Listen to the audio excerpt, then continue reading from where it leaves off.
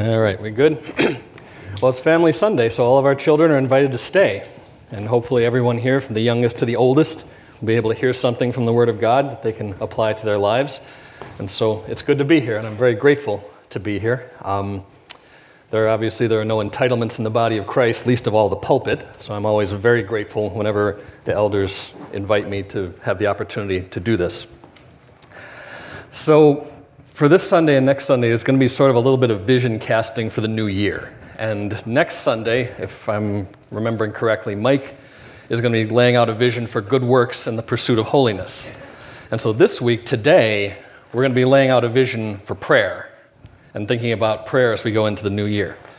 Now, as Mike and I were discussing this and we were talking about, what exactly a sermon on prayer might entail, Mike had suggested a couple of possible passages to preach from, like perhaps Thessalonians, pray without ceasing, or Philippians, do not be anxious for anything, but in everything by prayer and petition, make your requests known to God.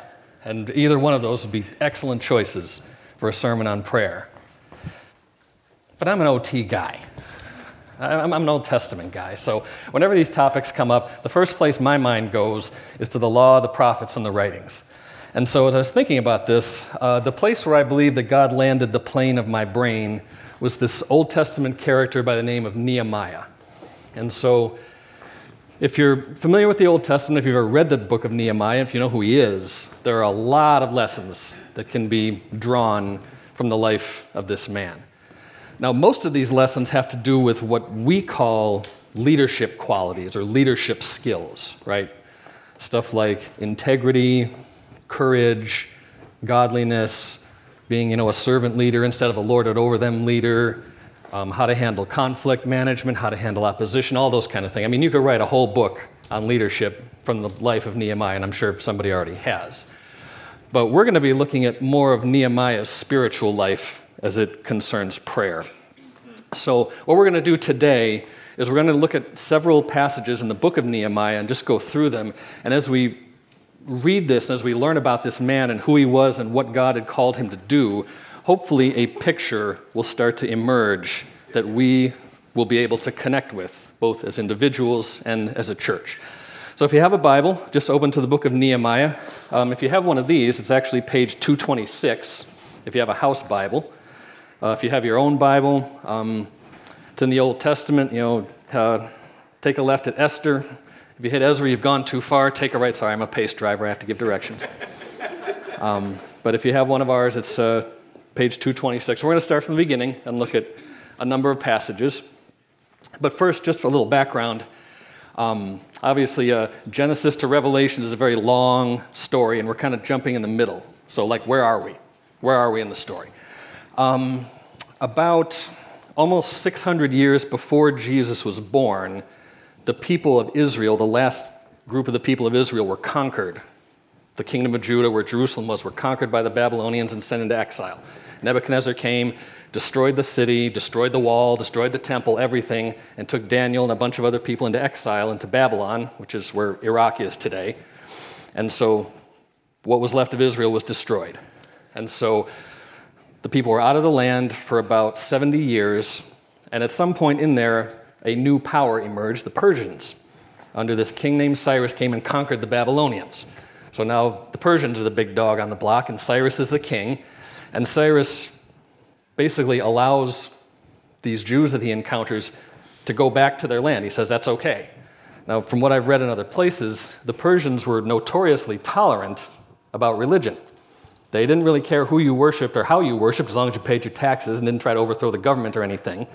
So when the Jews want to go back to their ancestral homeland and rebuild their temple, he's like, yeah, sure, go ahead. We'll help you out. We'll give you some building materials. Go ahead, have at it. And that's all in Ezra chapter 1, when the first group of people of Israel come back to the land, led by a guy named Zerubbabel and a priest named Joshua. Not Joshua came after Moses, a priest named Joshua, and two prophets, Haggai and Zechariah. And that group go back to Jerusalem, and they managed to get the temple rebuilt, which is good, but not much else. So there's this sort of half-finished Jerusalem. And then that generation passes away, and then later on another king comes along named Xerxes, and he's the guy who was king when Esther was queen, and all the stuff that happened in Esther was later on than that. And then the next king after Xerxes was a guy named Artaxerxes, and he's the one who's king when Nehemiah comes along. And so when Nehemiah comes on the scene, you have some Jews have gone back to Jerusalem and Judah and rebuilt part of the city, but not all of it. And a lot of Jews have chosen to remain in exile. For whatever reason, they didn't want to go back. They're just still all over the Persian Empire. And Nehemiah's brother was one of the Jews who had gone back, but Nehemiah himself had not gone back. And as we get into the book of Nehemiah, we find out that Nehemiah has worked his way up the court of King Artaxerxes. His official position is he's the cupbearer to the king, which is actually a lot more important than it sounds. He's in the king's inner circle. He's like a confidant and friend of the king. I guess a good modern-day example of somebody like Nehemiah would be somebody like Charles Colson. If you ever heard of him, Charles Colson is the man who founded Prison Fellowship. Before he did that, he was an advisor to President Nixon. And his title was special counsel to the president, but he wasn't just some lawyer. He was somebody who actually was part of Nixon's inner circle. Like he was a friend and confidant of the president, the most powerful man in the world. And that's kind of what Nehemiah is. He's the cupbearer to the king, but he's really more like a friend and a confidant. He's on the king's inner circle. And so that's kind of where we are. Judah's kind of half-built, no wall around it. Some people are back there, some people are not. And this is where the book of Nehemiah starts. So we'll start in chapter 1, and we're just going to read the whole chapter, and then we'll go through it. So Nehemiah 1, the words of Nehemiah, the son of Hakaliah. Now it happened in the month of Kislev in the 20th year, as I was in Susa, the citadel, that Hanani, one of my brothers, came with certain men from Judah. And I asked them concerning the Jews who escaped, who had survived the exile, and concerning Jerusalem. And they said to me, the remnant there in the province who have survived the exile is in great trouble and shame. The wall of Jerusalem is broken down and its gates are destroyed by fire. As soon as I heard these words, I sat down and wept and mourned for days. And I continued fasting and praying before the God of heaven. And I said, O Lord, God of heaven, the great and awesome God who keeps covenant and steadfast love with those who love him and keeps his commandments, let your ear be attentive and your eyes open to hear the prayer of your servant that I now pray before you day and night for the people of Israel, your servants, confessing the sins of the people of Israel, which we have sinned against you. Even I and my father's house have sinned. We've acted very corruptly against you and have not kept the commandments, statutes, and rules that you commanded your servant Moses. Remember the word that you commanded your servant Moses, saying, if you are unfaithful, I will scatter you among the peoples. But if you return to me and keep my commandments and do them, though your outcasts are in the uttermost parts of heaven, from there I will gather them and bring them to the place that I have chosen to make my name dwell there. They are your servants and your people, whom you have redeemed by your great power and by your strong hand. O Lord, let your ear be attentive to the prayer of your servant and to the prayer of your servants who delight to fear your name, and give success to your servant today, and grant him mercy in the sight of this man. Now I was cupbearer to the king. So he gets this report back from Jerusalem that things are not good, and in particular that the wall of the city hasn't rebuilt. Now, why is that a problem? Well, I understand in our current political climate, the whole idea of having a protective wall has kind of taken on a life of its own. But if you can think back to the ancient world, ancient cities, their primary means of defense against enemies was to have a wall around it. That was how you defended yourself against attackers. It had nothing to do with immigration. It had to do with protecting yourself if an army came and wanted to conquer your city. You had to have a wall to guard the city. Now, some cities had notoriously large walls like Jericho, but you needed something, otherwise your city was defenseless. You had no way of defending yourself against an enemy. And that meant that your city was kind of a joke. It was kind of like a laughing stock to be a city without walls. He says, we're in great shame because our city isn't built. We don't even have a wall. It's bad. And so this is, in Nehemiah's mind, this is a catastrophe. So he fasts and prays and invokes covenant promises that are from the book of Deuteronomy. He gets this bad report coming back and he prays hard. And in chapter 2, he's going to have an audience with the king. And so we'll read the first 8 verses of chapter 2. What's he going to do about this? Chapter 2, verse 1. In the month of Nisan, in the 20th year of King Artaxerxes, when wine was before him, I took up the wine and gave it to the king. Now I had not been sad in his presence. And the king said to me, why is your face sad, seeing you are not sick? This is nothing but sadness of heart. Then I was very much afraid. I said to the king, let the king live forever. Why should not my face be sad when the city, the place of my father's graves, lies in ruins and its gates have been destroyed by fire? Then the king said to me, what are you requesting? So I prayed to the God of heaven. And I said to the king, if it pleases the king, and if your servant has found favor in your sight, that you send me to Judah, to the city of my father's graves, that I may rebuild it. And the king said to me, the queen was sitting beside him, how long will you be gone, and when will you return? So it pleased the king to send me when I had given him a time. And I said to the king, if it pleases the king, let letters be given me to the governors of the province beyond the river, that they may let me pass through until I come to Judah, and a letter to Asaph, the keeper of the king's forest, that he may give me timber to make beams for the gates of the fortress of the temple, and for the wall of the city, and for the house that I shall occupy. And the king granted me what I had asked, for the good hand of my God was upon me. So he has an audience with the king. He brings the wine like he's supposed to, and he prays. And he asks, basically, what should I say to the king? And so he lays it all out. He asks for a leave of absence. He asks for help. He asks for official government authorization so nobody tries to interfere. He asks for building materials to help from the king's forest. And the king grants him everything. And so as he's having this really important meeting with the king, he prays. And God gives him insight as far as what to ask for and what to do. And so he goes ahead, and the king grants everything he asks. And so he heads for Jerusalem. And then when he gets there, at the end of chapter 2, we'll not read it, but he sees who's there. He gets together with all the leaders who were there. He says, okay, this is what we need to do. We need to get the wall built. And he starts getting everybody organized. And then in chapter 3, he kind of assigns details to everybody. This group is working here in this sense. So everybody starts to rebuild this wall. We got to do this. And they get to work, and they start working on it. And then in chapter 4, which we'll turn to, they start to encounter some opposition. Excuse me. On chapter 4, verse 1, he runs into these two opponents named Sanballat and Tobiah, and here's what they say. When Sanballat heard that we were building the wall, he was angry and greatly enraged, and he jeered at the Jews. And he said in the presence of his brothers and of the army of Samaria, what are these feeble Jews doing? Will they restore it for themselves? Will they sacrifice? Will they finish up in a day? Will they revive the stones out of the heaps of rubbish and burned ones at that? Tobiah the Ammonite was beside him, and he said, yes, what they're building, if a fox goes up on it, it'll break down the stone wall. And then Nehemiah says, hear, O our God, for we are despised. Turn back their taunt on their own heads and give them up to be plundered in a land where they are captives. Do not cover their guilt, and let not their sin be blotted out from your sight, for they have provoked you to anger in the presence of the builders. So we built the wall, and all the wall was joined together to half its height, for the people had a mind to work. So, again, they start to encounter opposition, but the first thing Nehemiah does is he prays. And he prays this sort of psalm-like thing, turn their taunt back on them. And, he doesn't throw a temper or tantrum or anything. He just doesn't do anything rash. He just prays and says, God, do something about this. God, do you hear what they're saying? Do you see how they're opposing the work? Do something about this. Don't cover their guilt. And so he prays as he encounters this opposition.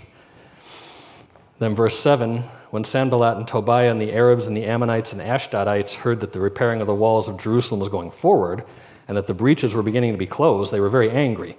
And they all plotted together to come and fight against Jerusalem and to cause confusion in it. And we prayed to our God and set a guard as protection against them day and night. Now that's a very interesting verse that tends to get quoted a lot. In fact, we have it quoted in our back room, I think, for security. It says, we prayed and we set a guard. Sometimes when we pray, the answer is something very practical, right? Okay, we're rebuilding this wall and there's opponents all around, so God, what should we do? Well, set a guard. So they post guards, people have their tool in one hand and their sword in the other. They say, well, the wall is so big, so let's have strategically placed trumpeters. So if you see something about to go down, blow your trumpet and we'll all rally to that spot and defend ourselves, basically an old school ring system. And so that's what they do, because that was the answer that God gave them. Sometimes the answer to prayer is very practical. Of course, sometimes the answer to prayer might be completely impractical, like when Joshua and the army were going up to Jericho and they're getting ready to attack the city of Jericho, they prayed. What was the answer? The answer was blow your trumpets for 7 days and march around the city and yell, and the walls will fall down. But here's the thing. If Joshua had said, oh, that's completely ridiculous, that's totally absurd, we're not doing that. All right, come here. All right, you take this regiment, you attack here, and you take this regiment, you attack here, and I'll attack. You think they would have won the Battle of Jericho that way? Not one chance. Because that wasn't the answer. It would have been a complete lack of faith for Joshua to start drawing up battle plans when God promised to work a miraculous sign. That was the answer. Now, if God had said to Nehemiah, oh, don't worry about it, Nehemiah. If anybody comes near the wall, I'll just nuke them with fire from heaven. Then it wouldn't have done Nehemiah any good to post guards. But that wasn't the answer. The answer was post guards. See, I hope everybody understands the fact that when we pray to God, we have to be humble. We can't presume to know the answer before we ever offer the prayer, right? Prayer and presumption don't mix. So if we pray and the answer is blow the trumpets for 7 days and get your mouthpiece ready and get your popcorn ready. But if the answer is post guards and make a plan, then make a plan. When we pray, we have to be humble and receive God's answer and not act like we know the answer already. We have to listen to God. And so Nehemiah listened to God, and the answer was set up guards, set up a ring system, have a plan, implement it. So that's what he did. Excuse me.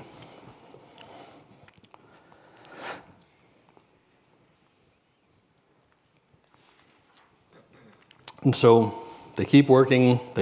Doesn't sound like anybody actually attacks them, but they kept working. They had their guards posted. The work continued. And then in chapter 5, Nehemiah starts to encounter some internal conflict that's not glorifying to God. He finds out that some of the people of Israel, there's some financial difficulties, and they're selling themselves into slavery to each other, and they're giving each other loans, but they're charging interest, which Israelites are not supposed to do, and making things even more oppressive. They're just kind of oppressing each other. And so Nehemiah kind of has to step in and kind of correct this. He says, look, we're not allowed to do that. We need to stop oppressing each other. We have enough other people around trying to oppress us. We can't do this to each other. And so Nehemiah says, he tries to set a different tone. So if you go to chapter 5, verse 14, we'll just read till the end. Nehemiah sees what's been going on amongst the people, and he wants to do things a little bit differently. So he says, moreover, from the time that I was appointed to be their governor in the land of Judah, from the 20th year to the 32nd year of Artaxerxes, 12 years, neither I nor my brothers ate the food allowance of the governor. The former governors who were before me laid heavy burdens on the people and took from them for their daily ration 40 shekels of silver. Even their servants lorded it over the people. But I did not do so because of the fear of God. I also persevered in the work on this wall, and we acquired no land, and all my servants were gathered there for the work. Moreover, there were at my table 150 men, Jews and officials, besides those who came to us from the nations that were around us. Now what was prepared at my expense for each day was 1 ox and 6 choice sheep and birds, and every 10 days all kinds of wine in abundance. Yet for all this I did not demand the food allowance of the governor, because the service was too heavy on this people. Remember for my good, O my God, all that I have done for this people. So at the end when he prays, he says, God, remember for my good what I've done for the people. If you read that in isolation, it may sound kind of self-righteous or kind of a humble brag or something, or kind of this sort of Pharisee prayer, God, look how good I am. I don't think so. I think we can infer from his actions that he's not being a Pharisee about it. What he's basically saying is, God, I'm trying to do this right, so do good to me so I can continue to do this the right way. Whenever people ask God to remember something, or in the Bible, whenever it says that God remembered something, it didn't mean God forgot. Like in the beginning of the book of Exodus, when the people are in Egypt and they have these oppressive working conditions and they cry out to the Lord and it said God remembered the covenant that God had made with Abraham, Isaac, and Jacob. I didn't mean God forgot. What it meant was that God was about to do something. So when the Psalm writers or Nehemiah or anybody else would ask God to remember, they didn't think God forgot. What they wanted was for God to do something. Like God, remember this situation, now do something about it. When people say remember, they're asking God to do something. So when Nehemiah says, remember for my good, he's basically saying, God, I'm trying to do this right. Do good to me so I can keep doing it right. I don't think he's being a prayer Pharisee or a humble bragger or anything like that. He wants to be the right kind of leader who honors God, and he's asking God to prosper him so he can continue to do that.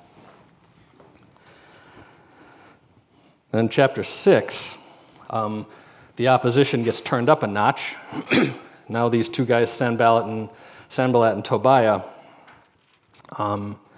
they seem to organize what amounts to a conspiracy.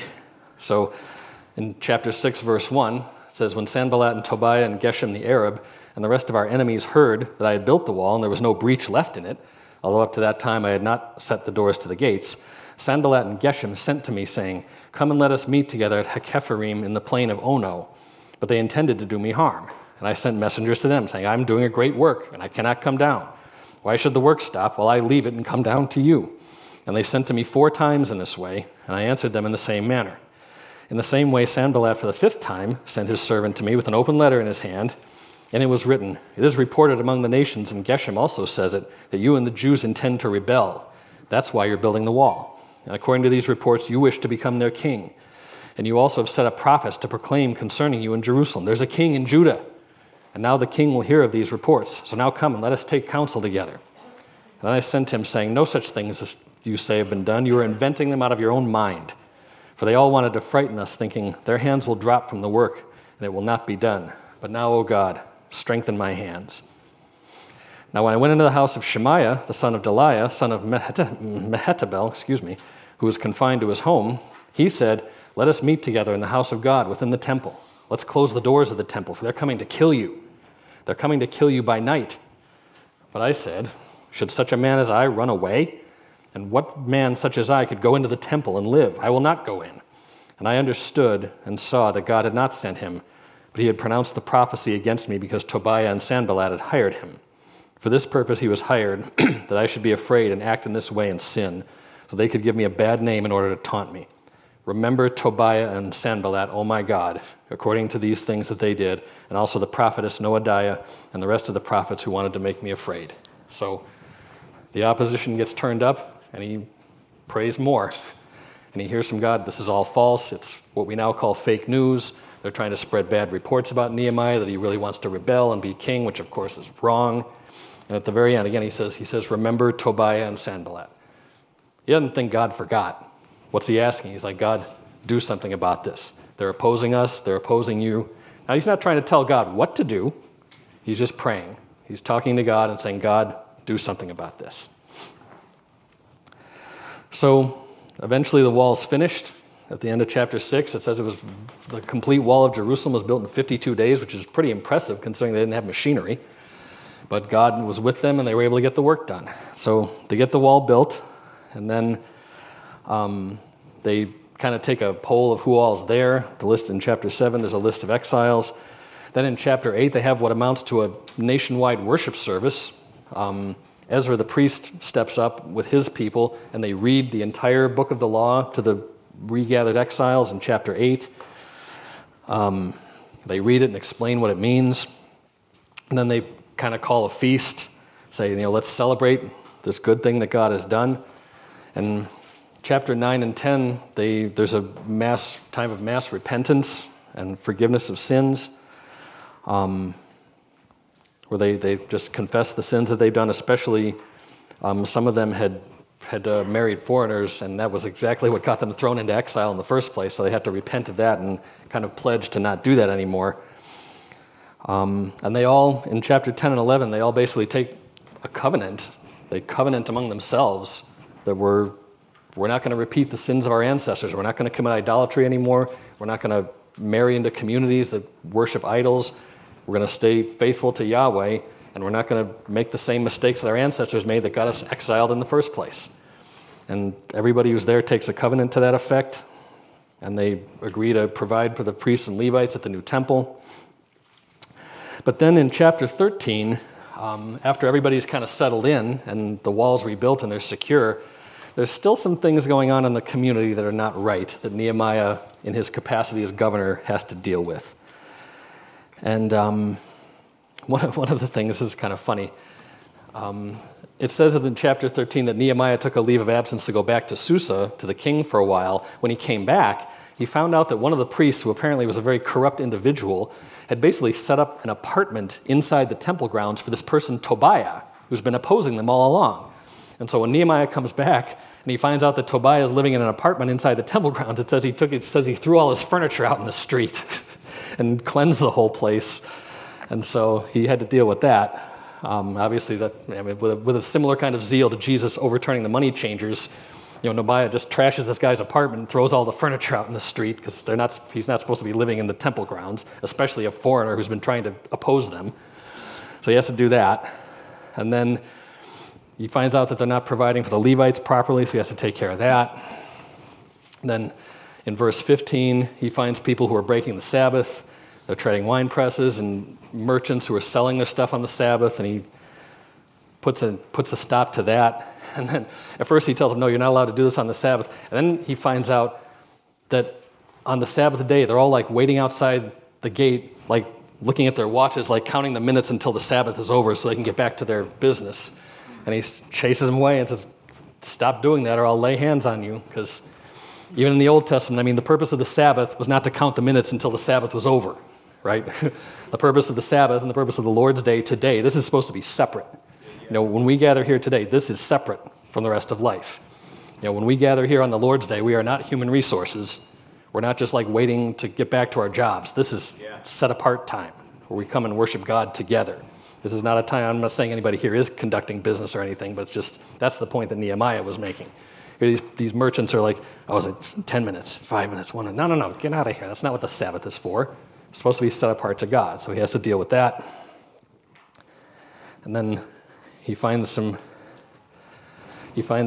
some of the people didn't get the memo about intermarriage, and they've intermarried, and their kids don't speak the Hebrew language anymore, and they can't understand the Bible, so he has to deal with that. And the very last verse of chapter 13, at the end of the book, after all these things have been taken care of, he once again says, remember me, oh my God, for good. Again, same thing. He's trying to do this the right way. He's trying to make sure that people are following the law, and he's just asking God to help him keep doing that. So, this has been kind of an overview sermon. It's like last week, Mike preached one verse and did a very good job preaching one verse. Sometimes you kind of widen the zoom lens a little bit and kind of preach more of the big picture.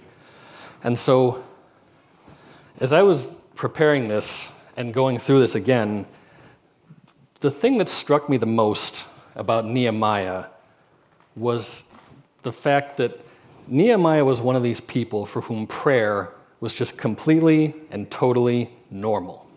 Yeah. Prayer was just the most normal thing in life to him. It's not that he prayed more than everybody. It's not that he prayed with more fervor than anybody. It's just he was constantly praying. No matter where he was or what he was doing or who he was with, he was just constantly talking to God. Prayer was just normal to him. He gets a bad report back from Jerusalem, he prays. He has an important meeting with the king, he prays. When he goes back to Jerusalem and he's getting everybody organized and trying to be the right kind of leader, he prays. When there's internal conflict and people doing the wrong thing, he deals with it. As he's dealing with it, he prays. When he encounters these opponents and he has to deal with these opponents, he prays. When people are still breaking the law after everything is secure, he prays. He was just constantly praying. Prayer was the most normal thing in life for him. And so, what I think our vision for the new year as far as us, it's not that our prayer life, it's not that we need to ratchet up the intensity up to here in our prayer life, although that's not a bad thing. And I don't think it's that we need to have like some kind of prayer Fitbit where at the end of the day we look, 9,274 prayers. Yeah, all right, good, I'm prayerfully, physically fit. It's that prayer would become more normal to us, that prayer would be less unusual and just more normal.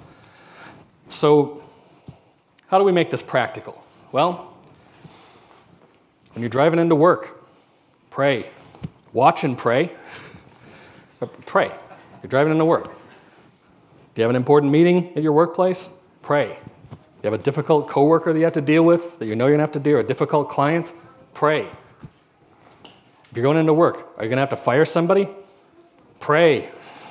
We have people in this church who are business owners and people in management who make those decisions. Is that ever easy? Pray. God, help me do this with grace. Help me do this honorably. God, help me not return evil for evil if they get all mad and start yelling. I've never had to, if I once had to threaten to fire somebody, that wasn't easy, especially since the guy was a brother in Christ. But just as you're going through your workday, whatever is going on, pray.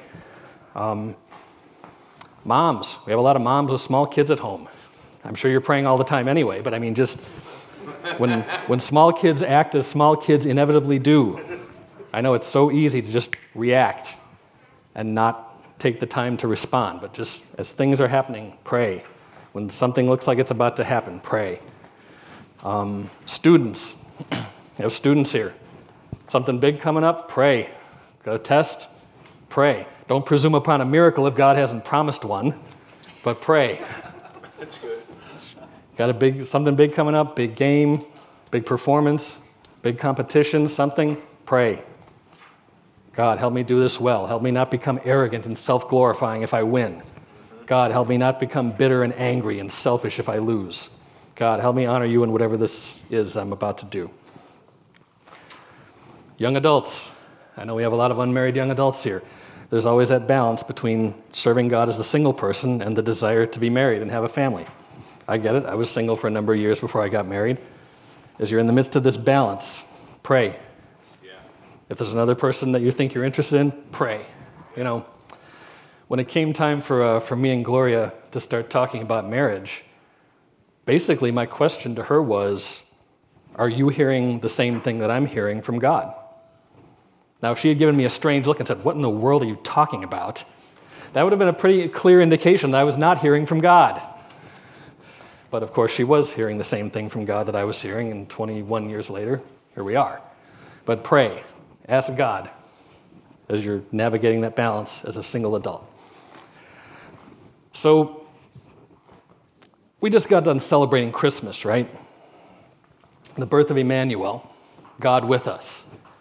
Prayer is really just us with God. That's really all it is. Prayer isn't some mystical, abstract thing. Prayer is us with God. We know that God is with us because Jesus was born, and he came to earth, and he suffered, and he died, and he rose from the dead. And the Holy Spirit dwells in us and is with us. We know that God is with us. That's why we're here. Prayer is us with God. And so as we think about this coming year, as we think about prayer, I think our vision should be this. Let us be individuals and let us be a church who can accurately be described as us with God. That's good. Wherever we are, whatever we're doing, whoever we're with, whatever it's about, let's be us with God. Amen. Let's pray. God, thank you for your word. Thank you for all of it. Thank you for all the men and women on the pages of Scripture that we can look at and connect to our own lives. And God, help us to connect with this. Help us be people for whom prayer is normal. Help us to just be with you as we go through our days, whether it's big or small, whether it's a catastrophe or just mundane stuff. Let us be people who are with you and talk to you constantly at all times. Thank you. In Jesus' name, amen.